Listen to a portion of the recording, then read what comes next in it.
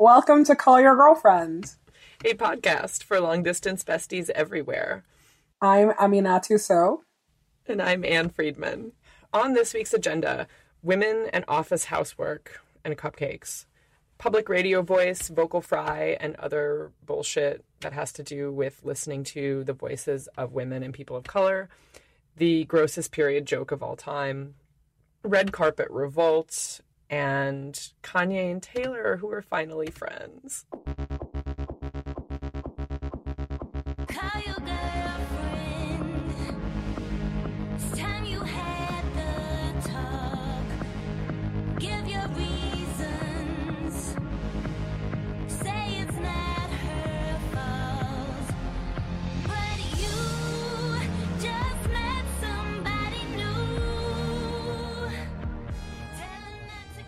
Hey, Anne, how's it going?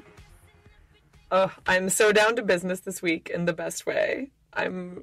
It sort of feels like February is the real beginning of my year, and I am doing all this shit, like getting a new accountant and incorporating myself finally. Ooh. I know. Lady Swagger Inc. Oh, really doing it. Predictable yet swaggerlicious. Great. Well, I consulted one of our lawyer friends who shall remain nameless because it's probably illegal for her to consult with me on a legal basis when I haven't signed a paper saying she's officially my lawyer. But I was like, are there any downsides to me incorporating as Lady Swagger Inc. as opposed to Ann Friedman Enterprises or something like that? Enterprises. Who are you? I mean, the worst. And she said, basically, if you could imagine yourself entering into a tax dispute with the federal government and being called to like a witness stand as Lady Swagger Inc., a representative of, or the CEO of Lady Swagger Inc., then I should go for it. And I was like, I would prefer to be in a tax dispute as Lady Swagger Inc. So My Little Flour Tortilla Inc. is probably not what I should be looking at incorporating myself. I mean, I thought about it. I thought about Lil Bungalow, but it seemed too sweet. I don't know. I don't want to go into a tax dispute as Lil Bungalow Inc. I am hoping to not go into a tax dispute. There's a letter from the IRS on my coffee table right now, and I'm terrified to open it. I'm pretty sure I know what it's about, but I'm like, I don't want to deal with this right now.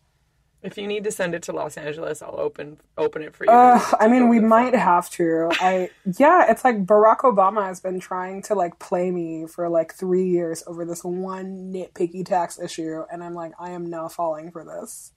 Ugh. I mean, the list of Obama offenses. I know, he's always going after me. It's so terrible.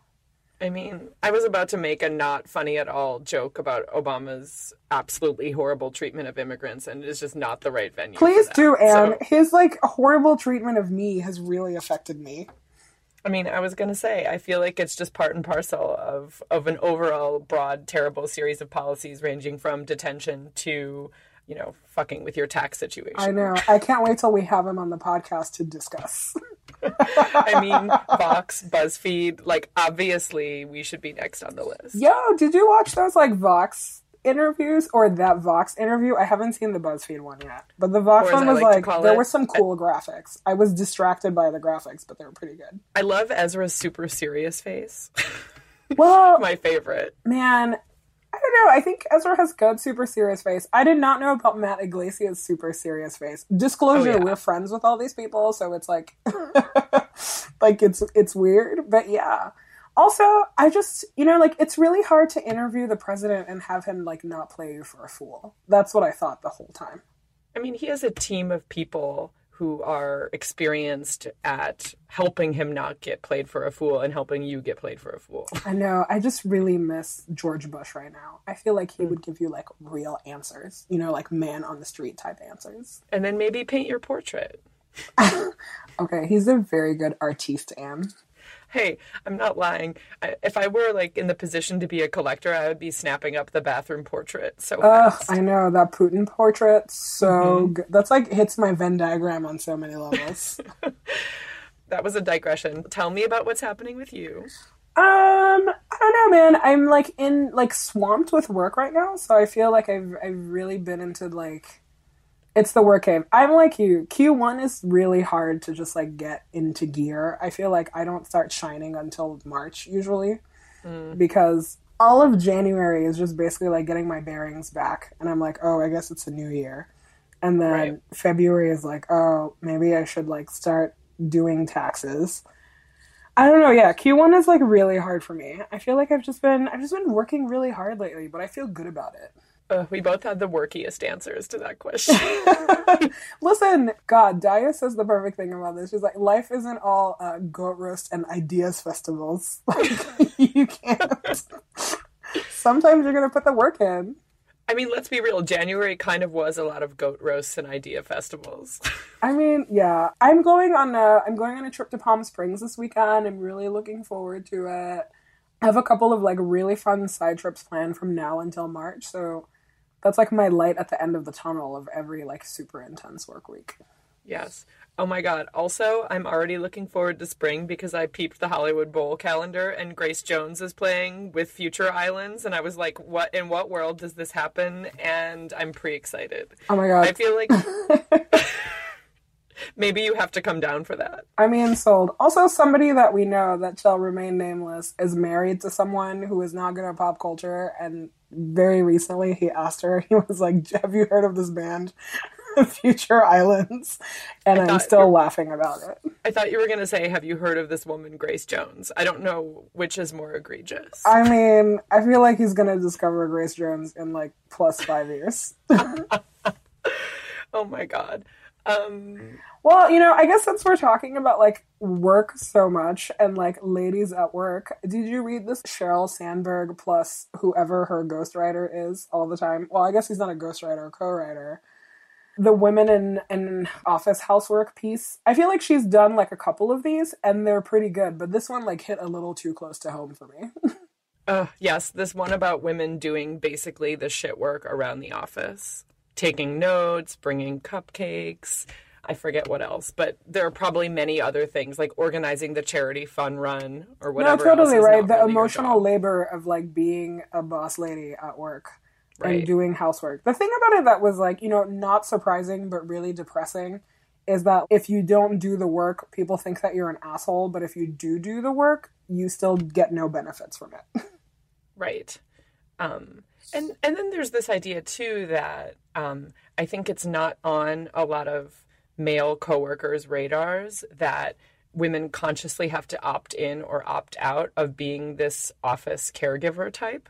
I remember when I worked on staff at a magazine, an illustrator who we published, who was a woman in her early 20s, sent us all like homemade granola bars or something to thank us after we ran her illustration. Ridiculous. And I was like, through a mouthful of granola bar, I was like, girl should not have done this. And one of my male coworkers was like, what do you mean? This seems like a really nice thing to do. And I was like, I don't know, how many male illustrators that we've published have sent us granola bars and taken the time to do that? And I know it's like slightly different than being on staff and being a regular caregiver type, but I think that's just to say that it extends to all kinds of work situations. No, it's true. So when I was graduating college, one of my friends' moms like gave us all this book called Nice Girls Don't Get the Corner Office.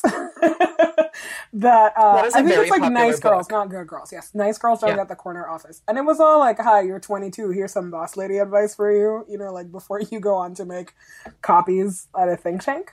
Right. But yeah, the book was like really fascinating, right? It was like very 101. It's like very cheesy, but I to this day still recommend it because I think that it like really explains this tension. It was like just like a list of things that you should and shouldn't do, and a lot of it was like really contradictory, right? It was like, do wear makeup, don't wear too much makeup. What are all of the things that you could do? But like one piece of advice that it gave, and this was like almost 10 years ago, and I still remember it like crystal clear, was don't be the office candy dish. Never be the person that has like all of the candy at her desk. That is not a sexual euphemism. Yeah, but I remember that so vividly. And also like a thing that my mom told me when I was like going off into my first internship. don't learn how to make coffee, and then that way you'll never be the coffee person. And it's true. Like, I don't drink coffee. I still don't know how to make it. Mm-hmm. And I remember my very first job out of college at a DC think tank that shall not be named, where the first thing that somebody asked me to do was to make them coffee. And I was like, I don't know what to tell you. I'm the only Black person here. The optics of this are really problematic. But instead of saying that, I could very, like, rely on the fact that I did not know, in fact, how to make coffee. And I was off of the hook of coffee making duties from there on out. That's crazy. Shout out to Mama So. Like, yeah, no, like, she be knowing. She knows. She, like, vaccinated us right. She, like, taught us not to make coffee. Ugh, miss you, Mama So. Incredible. I mean, I was always genuinely conflicted about this, though, that I am someone who genuinely likes to have snacks at work, for example, yes! Or who did oh feel God, a very yes. nurturing impulse toward people who I worked with who were younger than I was, especially. And I also am always wary of advice to women to sort of, you got to be super tough because men are super tough. That sort of old school idea of what it means to be, or what it takes to be a woman in leadership, and kind of like that directive to wear makeup but not too much makeup. The line between don't be the office candy dish and be cold and mean to your coworkers can sometimes be hard to find. No, I mean, it's really hard to find, right? Because here's the thing. Our most authentic selves, like, we are very giving and caring people. Yes. Obviously. We are, but I don't want to be projecting that in the workplace. So it's this really fine line between, like, being able to say no but still seem like you're giving and, like, a caring person. And I think that a lot of women really have to navigate that, you know? Right. And, you know, the one thing that, like, this piece also gave me so much respect for was, like, working moms. You have, like, housework, you have childcare, and then you have, like, work. That stuff, like, it is intense. It's really intense, and you're expected to be a caregiver, like, in every sphere of your life. It's also very exhausting. Right. And I think that, you know, like I was saying, it's tough when you are a caring person and you're like, oh, I want to care for these people who I work with these super long days. And I also want to care for my family and my friends and all the people in my non-work life. And much like the equation of housework, where, like, the answer is getting dudes to scrub toilets, I feel like this is, like, male-only office bake-off territory. No, totally. I mean, this is why I love all of this Sheryl Sandberg advice, right? The last piece was about men who just, like, interrupt and dominate meetings. And this piece is, like, her solution is the same. She's just like, the solution is men have to step up and speak up. And I'm like, thank you, Sheryl.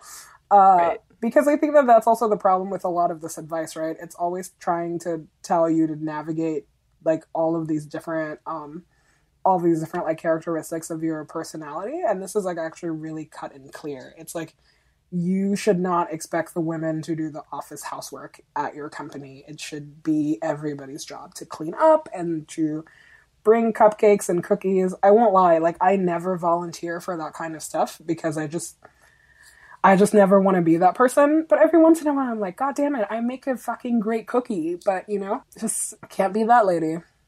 Right. I mean, when you make good cookies, the answer is half for me now, half for me later in the freezer. I think maybe that's the solution. I know, right? God, men, so many places where you can step up at work and just use your voice to help other women. Ugh. Yeah, just lean into office cupcakes, man.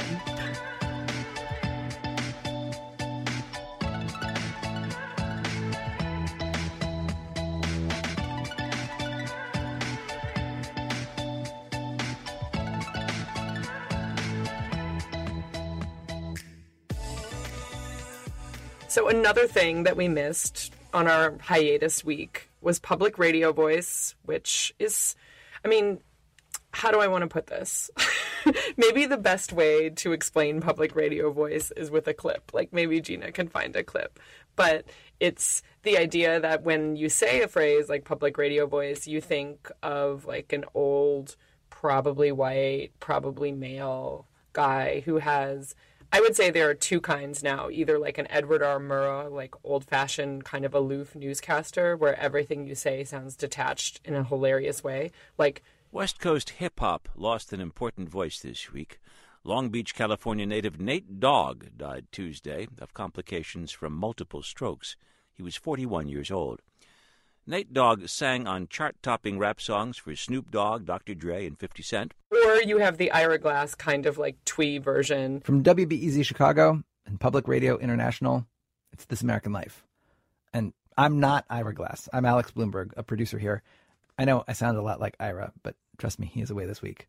So there was an article on BuzzFeed about what it's like to be a radio contributor who is not white, who does not have a cadence of speaking that would fit under the stereotypical rubric of public radio voice. And it sparked a very large Twitter conversation, and I think an internal conversation at NPR and other radio outlets. And it seems appropriate to talk about it on a podcast where we use our voices. Yeah, no, and I think that it also ties in really neatly with the second segment of that This American Life episode that we were talking about with the Lindy West troll story. Mm-hmm. The second part of that was Ira Glass really calling out vocal fry and upspeak and people who are generally not amenable to having young women speaking on radio. And okay, you have to explain what is vocal fry, because until I listened to this American Life episode, I had honestly not heard the term before. And that's so crazy to me because I feel like vocal fry has just been this really intense, hot new linguistic fad that, there was one study with 5 people in it and somehow all women were afflicted with it. So vocal fry is a vocal pattern. It is generally attributed to women, even though that's bullshit, of people who have this low, creaky, vibrating voice. So, think Britney Spears without the auto-tune. That's vocal fry. So what is vocal fry exactly? That's what happens when anyone drops their voice to its lowest register. It tends to fry or crackle or pop. Vocal fry.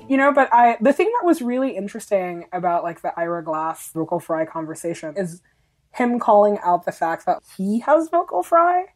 Because the way that the media portrays it and everybody talks about it, it's literally a thing that only afflicts young women, and it's a problem. And, it's some sort of speech disorder. So it was really cool to just have him be no, 34 female student test subjects, that's not a good sample size for this, but also calling out men who do it. Right. And not even calling out, just pointing out. It's a way of speaking. Pointing out. Yeah. I don't know. It's a thing that I have been really self-conscious of ever since we started doing this podcast. Listening to myself is really painful. And obviously, I also get a ton of mail about it. People complain about my voice. People complain about how I speak. And, on one hand, it's really funny because it's I literally could not control the way that words come out of my mouth. Sorry. I will change a lot of things about myself, but that's not something I will willingly do. But I think that there's a self-consciousness that comes with listening to your voice that's really terrifying. I mean, it is important for us to listen to this to try to do better. I think that it's important, but it is honestly, I thought reading my own published words was painful, and listening to this podcast, it's the new one goes up and I steel myself I have to tell myself I'm listening for audio errors in the same way I read my articles to make sure factual inaccuracy didn't get in order to get through it. And if I could listen to a version of this podcast that was just your voice and I could just hear myself in my head, I would sign up for it 100%. Oh my God. That would be a miracle. I feel like I could also just send you my side of the audio, which would be hilarious. Maybe that's how we should start doing it. And the other thing, too, that I really liked about this whole public radio conversation is how it really focused on race. Mm-hmm. And, for example, I did not know that Audie Cornish was Black until I met her at the going away party of one Shawnee Hilton. Amina. And I was like, what? You have the name of an NPR personality. Right. And I had no idea. I literally had no idea. I'm not going around Googling NPR people. But then everything started making sense, right? I was like, oh, NPR is just basically killing all of the shows with people of color on it. R.I.P. Tell Me More and Michelle Martin. R.I.P. Farai Shidea's show. No, totally. Yeah. It's also, yeah, NPR is also really interesting because I realize that in our world, it's a big deal, right? In the world of asshole media elites. But then when you really start thinking about civilians, like most people like actually don't know what NPR is. It's true, but I think this concept of how you moderate your voice, it's the name of a channel of content on NPR, Code Switch. Yeah. That is, it's not just, I mean, yes, it's useful to have this conversation in the context of radio or public radio or podcasts, but it's actually has a lot to do with if you were in a professional setting, how do you feel you need to talk to be taken seriously? I feel like in English, my voice in general is a white voice. Like, I think that that's just the way that the ESL gods, like, made that happen. But in French, I am very, very, very, very, very conscious of when I do code switch. And I, you know, like, it's something that you notice a lot, even with Black artists. Like, Kanye West notoriously has, like, a really serious white voice. Or as I like to call it, his LinkedIn voice. And it's very startling, right? Like, he'll be on all these interviews and it's not a big deal. And then I'll hear him on Ellen and I'm like, is that Kanye? Like, Kanye wants to connect with me? I'm like, I literally cannot tell. I hear it. White people make us do crazy things. Right. And, you know, there's a little bit of, there's self-awareness about it too sometimes. I mean, there's an interview that one Ira Glass gave about this sort of phenomenon of serious NPR voice. I don't think it was in the context of this more like race-oriented public radio voice hashtag and whole thing.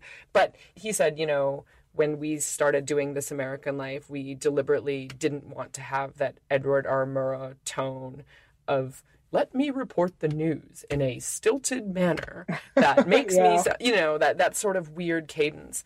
Just because you recognize that that's something you want to push back against in your quirky Saturday morning storytelling show doesn't mean that when someone's reporting from Iraq, for example, they're able to do so in the same way that they would pick up the phone and call home. And I think it's an interesting question, too, because you do want some sort of professional moderation. I don't want every reporter to talk just like they talk to their mom. They have to convey a certain amount of information.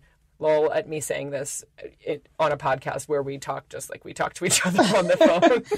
But that's because that's the conceit of our podcast, Anne. Hello. I mean, we're geniuses for making that the conceit of our podcast. We are geniuses. I mean, it's just not part of who I am. I think you would have to pay me a lot of money to be able to consistently have white journalism voice, I guess.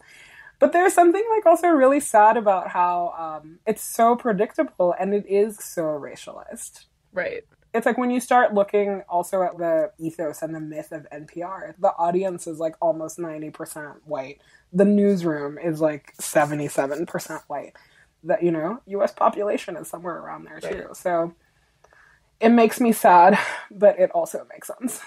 It's also hard to think about how to make a transition to where every different person featured on the radio speaks in a way that's wholly unique to them, because you'd have to deprogram years and years of training for everyone who is on staff or contributes. And I think it's an interesting question to think about how you start to open this up, because I don't have the answer. Yeah, you know, like, I mean, I kind of hinted to this too with like code switching in French. The thing that's really fascinating to me is that this is the same criticism that I have of like, say, BBC, but also a lot of like French radio that I listen to. Is just how like very white it sounds, and then you start like benchmarking that against like audience numbers and whatever, and now it starts to make sense why like shows like Tell Me More go off the air even though they're excellent programming. It's because they just get siloed into like, here's what like people's expectations of what like diversity on the radio should be. Surprise! It's almost like everything is the same. Maybe podcasts will change that, you know? Like, maybe podcasts will change what, like, white public radio voice I hope so. I mean, there are, for example, some of the very people we just name-checked who are no longer on NPR, like Farai Chideya, who are doing podcasts. And obviously, one of our favorite podcasts, The Read, is a perfect example of not giving a shit about decades of white people formal news radio. I mean, it's true. And then now I'm going to do some like really depressing research on how most podcasts are also white. I know. And mostly run by dudes, and the ones that are funded are, I just can't. I can't.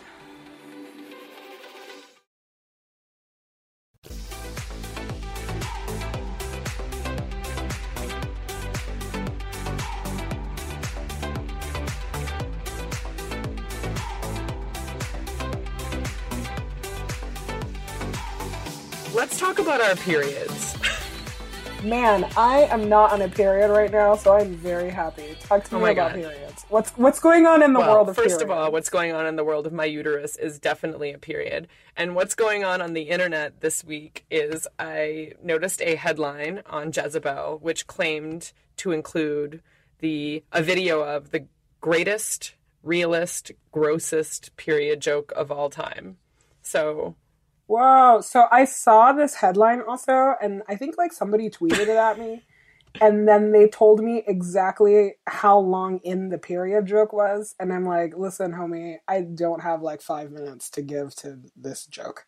So can you explain the joke to me at the risk of making it not funny? Can you explain the joke? Well, so I actually didn't think it was that funny, though I did appreciate it. I know. It was real and it was gross, but I'm not sure it was the greatest. The greatest joke of all time about the female anatomy is Wanda Sykes' detachable pussy, and nothing can even come close. I mean, 100%, but there's no, like, blood, right. So it doesn't fall in the Fair enough. So I will say that the joke doesn't even begin until, like, 4 minutes in, and so we'll put... Yeah, as my Twitter follower, so we'll put we can put the actual minute-second thing in the link summary, so none of our dear listeners have to wade through the whole thing. But I will say this: I should note that this is a Cameron Esposito joke, and it's about how dudes are always saying periods are gross, but they really have no idea just how intense and gross they are. And she gives a very real explanation of what it is to get your period, which is basically your body is pushing parts of your body outside of your body. like chunks of your body are coming out of your body, which is... I appreciate this insight and this framing of periods because it makes the like intensity of what should be mundane by this point make total sense. It's like, yes, this happens once a month for your most of, your life, all of your 20s, 30s, teens. Let's just start naming decades here. There's a lot of periods happening. 40s, maybe 50s. And you don't really think about the fact that is like you are expelling parts of your body, which is why it's so intense. And, she makes the point that like you could be in a meeting and you're just like, yep, just pushing out a chunk of my own body while I sit here and take notes about... Dude, don't you like feel that? That's always the worst when you're like just trying to live your life and you're very aware of your uterine lining like being pushed out into your underwear. Yes, somewhere. And she compares it to a strawberry, a conventional, non-organic, massive like strawberry. So I have to say that, like, I wasn't doubled over my laptop laughing at this, but I very much appreciated the insight. Like, thank you for giving me new insight into this actually intense experience that should be mundane by now. My body is bleeding out of my body. My body is smashing my body out of my body using my body. My body is wringing itself out like a hotel washcloth you might use again. Oh, and it doesn't come out in an easy, clean, and pourable substance. So clear. Chunks of my body are coming out of my body. Chunks of my body are being smashed out of my body by my body. Sometimes the chunks are so large, the only logical thing to do is to pick it up and hold it in your hand, just so you can marvel at it. And then I was kind of curious about, okay, is this really the greatest period joke of all time? I'm going to do some research, just Google a few random female comedians and period or menstrual. And I found a podcast interview with Chelsea Peretti, She sort of tells a period joke where she talks about measuring her life in periods. Like, oh yeah, that was 3 periods ago that I got a dog or whatever, which I was amused by. And then the podcast host was laughing, like was actually enjoying her joke. And she kind of cut in on herself and was like, hey, if there are any aspiring female comedians out there, just don't tell any period jokes. Just knock it off. Don't succumb to the temptation to write jokes about your period. And then I wept. I mean, I guess I've just never heard a period joke before. So I don't know like how pervasive they are. That makes me sad. Maybe we should have a period joke contest on Call Your Girlfriend. I want to hear the best period joke. There's some really good rape jokes out there, and that's like fairly taboo, but there's some like pretty fucking excellent ones. Broad City recent reversed rapism joke. Totally. Tig Notaro. Yes. Wanda Sykes forever. Okay. Somebody write us a good period joke. I want to hear a good period all the joke. funny women you know to write a fantastic period. Like, I would like to, let's do like a special episode at some point that's just a strung together series of period jokes. I mean, I thought that's what this was. I would say it's more of a chunk in the middle of this episode. Oh my god, chunk of period. That's too real. Too real. I mean, I don't know. I feel like we've talked about this enough. I feel that people tolerate our poop talk more than they tolerate our What do you mean, talk. tolerate? Yeah, like people don't like talking about periods. Maybe that's what Chelsea Peretti was hinting at. I guess. I couldn't really tell if her implication was it's too expected and therefore not funny, which I think is just wrong. I think you can still make funny jokes about expected topics. Or she's like, it's the third rail of I lady couldn't tell if she meant like, that or if she... I mean, it wasn't really explained. She really just kind of dropped that and went on to talk about something else. Have you watched her special on Netflix? You told me to watch it actually ages ago delightful. and I still have not watched it, I confess. Yeah, it's like delightfully like great. I went in with zero expectations and came out just being like, I will give you my money next time I can. Like, it's pretty good. It made me sad. That's all I have to say. I just don't like it when people tell women not to do something. That's like the end of it. Yeah, don't tell me you're not the boss of me. Yeah, right. No, Okay, great. Let's write some period jokes.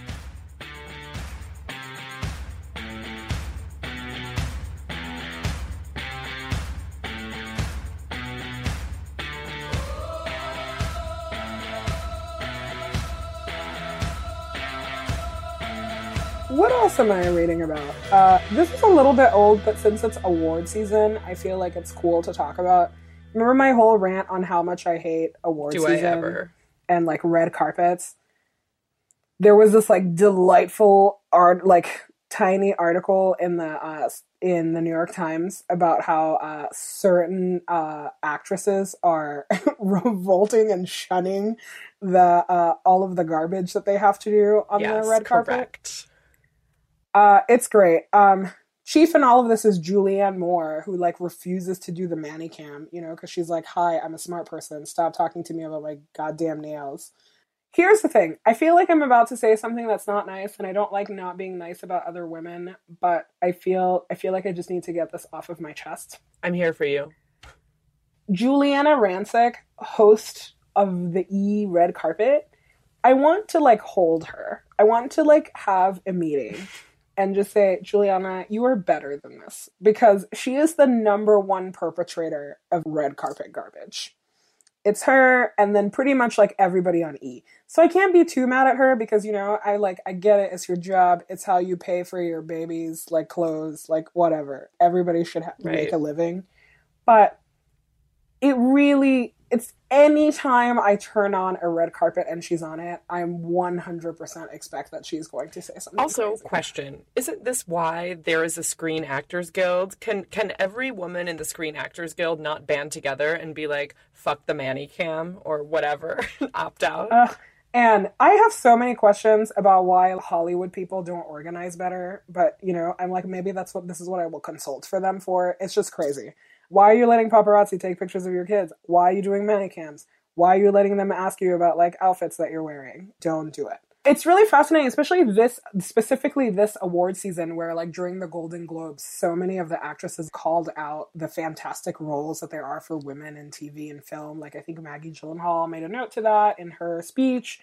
And so it's good to see that there, you know, like from the inside, there's revolt happening. I just want to see it happen at a larger level because, you know, yeah, it's like these women, they work really hard and they are professionals, but nobody ever sees female actresses as professional as male actors.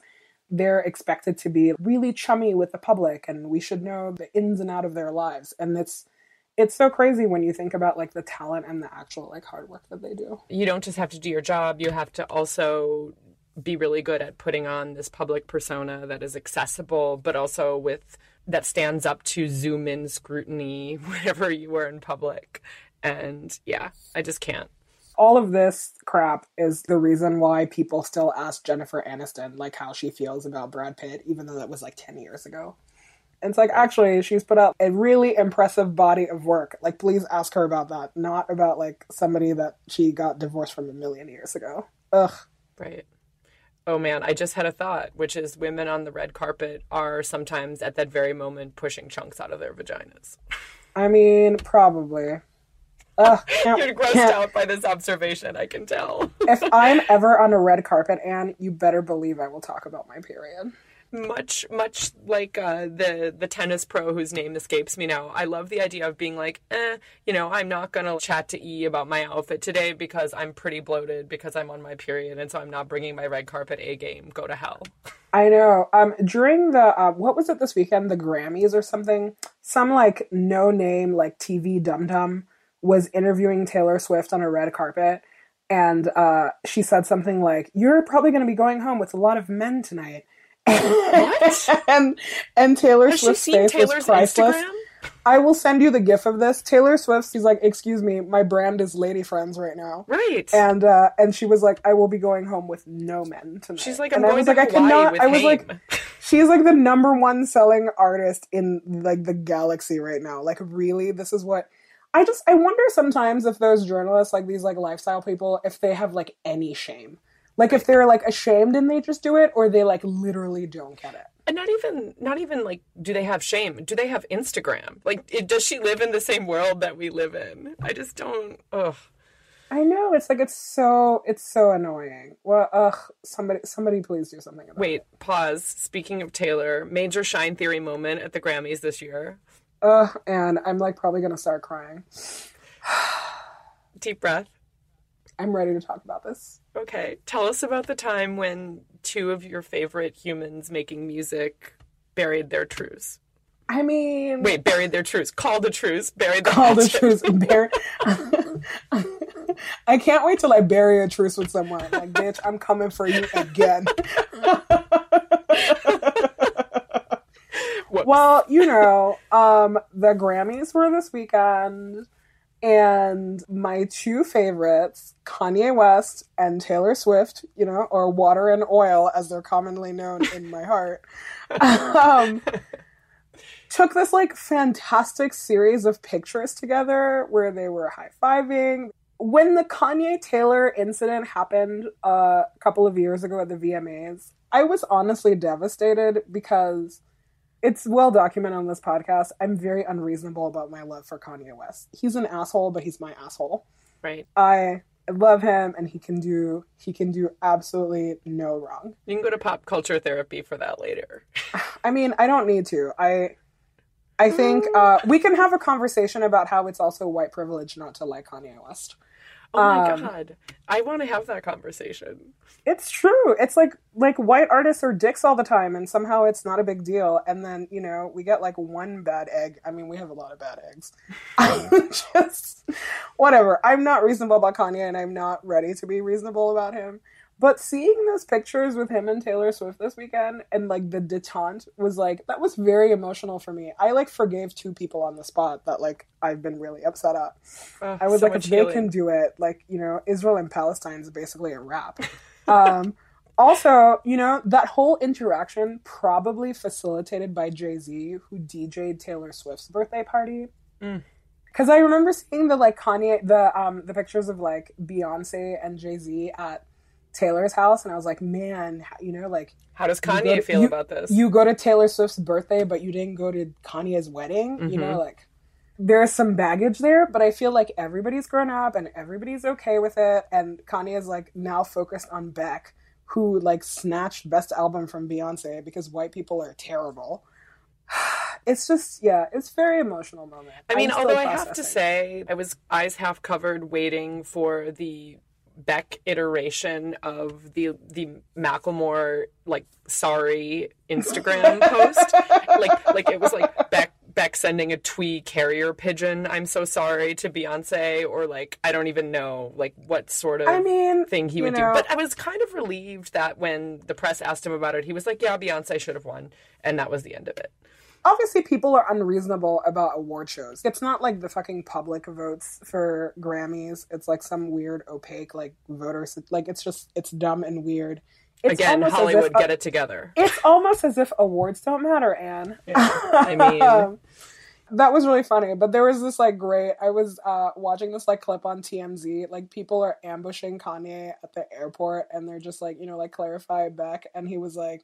He's like, I listened to Beck, but he did not deserve that Best Album. And I was like, preach, homie. This is the most aggressive Beck fans have ever been. Like, aren't they normally the meek and mild type? I know, but you know, this happens at every award season, right? Races collide. Where you realize that, like, Beck fans probably don't listen to Beyonce. I wouldn't say that I'm a Beck fan, but I'm very aware of his work. I really like that album. But, you know, Beyonce put in, like, the best work this year. But it's okay. It's almost as if awards don't matter. Like, who cares? I mean, Beck, but I love that this happens, like, every award show. Like, this time it was trending, like, who is Beck? Remember when Kanye had that song with our homie Bon Iver? Yeah. And everybody was like, who is Bon Iver? And then who is Paul also McCartney? Also recently just pulled Paul McCartney on the map, and everybody's like, that Paul McCartney is going to go really far. But it's funny. You just realize that, like, you know, music audience is a little segregated, but that's cool. Well, I was going to say that, like, you know, you said something earlier about award shows being like when races collide, and I feel like it's actually, you know, okay, so you gave all of your hip hop awards off camera or like in the separate like weird annex broadcast. Yeah, none of the R&B and rap awards are televised. Like, still, exactly. Even though that gets the major radio play in this country. Exactly. Like, in what world is that not? I don't know. I feel like there's not enough colliding. In the white man's world, Anne. Ugh. That's the world. I mean, the white tiny alt country Scientology dominated world. I know the Grammys are really weird. All award shows are weird. I was really happy to see Little Sam Smith win everything though, because you know how I love a striver. But also, yeah, it's like some dude broke his heart and then now he has 4 Grammys. It's like, please, I wish you had broken your heart even more. Although, can we just say how some beloved teen on Tumblr juxtaposed the Twitter reaction when a few years ago Taylor Swift got up and accepted her bajillion Grammys and was like, the one for Trouble, I think, and was like, hey, thanks to the guy who broke my heart because now I have all these awards. And everyone was like, all the One Direction fans were like, screw you, or whatever One Direction fans say when they're mad. And and those fans are very violent. I know they are. Sorry for incurring their wrath. Yeah, but please don't bring like Directioneers into our, like, I'm more afraid of 1D fans than I am of like the Bayhive. Wow, big talk. I know. Can we talk about, though, how Kanye is, like, legit the CEO of the Bayhive? Like, he's always standing up for Beyonce, even though she didn't go to his wedding. What's that about? I mean, he's on the right side of history. Yeah, he's, you know, I guess he just, like, really supports powerful artistry. That's what, I mean, that has to be the answer. I guess. Okay. That's incredible. I think it's like probably time for us to wrap up. I'm going to go see the 50 Shades movie this weekend, so I will report back. I'm going to watch the Magic Mike XXL trailer on repeat for, 92 minutes or however long the average movie length is. And I really want to give a shout out to whoever made that poster art. It's the first time I've seen a movie poster and I've genuinely been impressed by. Yep. Just the gleam on the like corner of the crotch is like fantastic. Shout out to Crotch Gleam. I know. Maybe next time we can talk about why we like Channing Tatum so much and like how divisive that is. I would love to. I would love nothing more than to talk about Channing Tatum with you on this podcast. Love you, C-Tates. All right. You can find us many places on the internet. You can find us on Twitter at CallYRGF. You can find us on iTunes. Also, feel free to leave us a review if you are so inclined. Only a good review. Only good reviews, please. No vocal fry talk. And you can also email us at callyrgf@gmail.com. We love hearing from you. See you on the internet, boo. See you on the internet and on callyourgirlfriend.com, the other thing you forgot to mention. Oh, yeah, duh.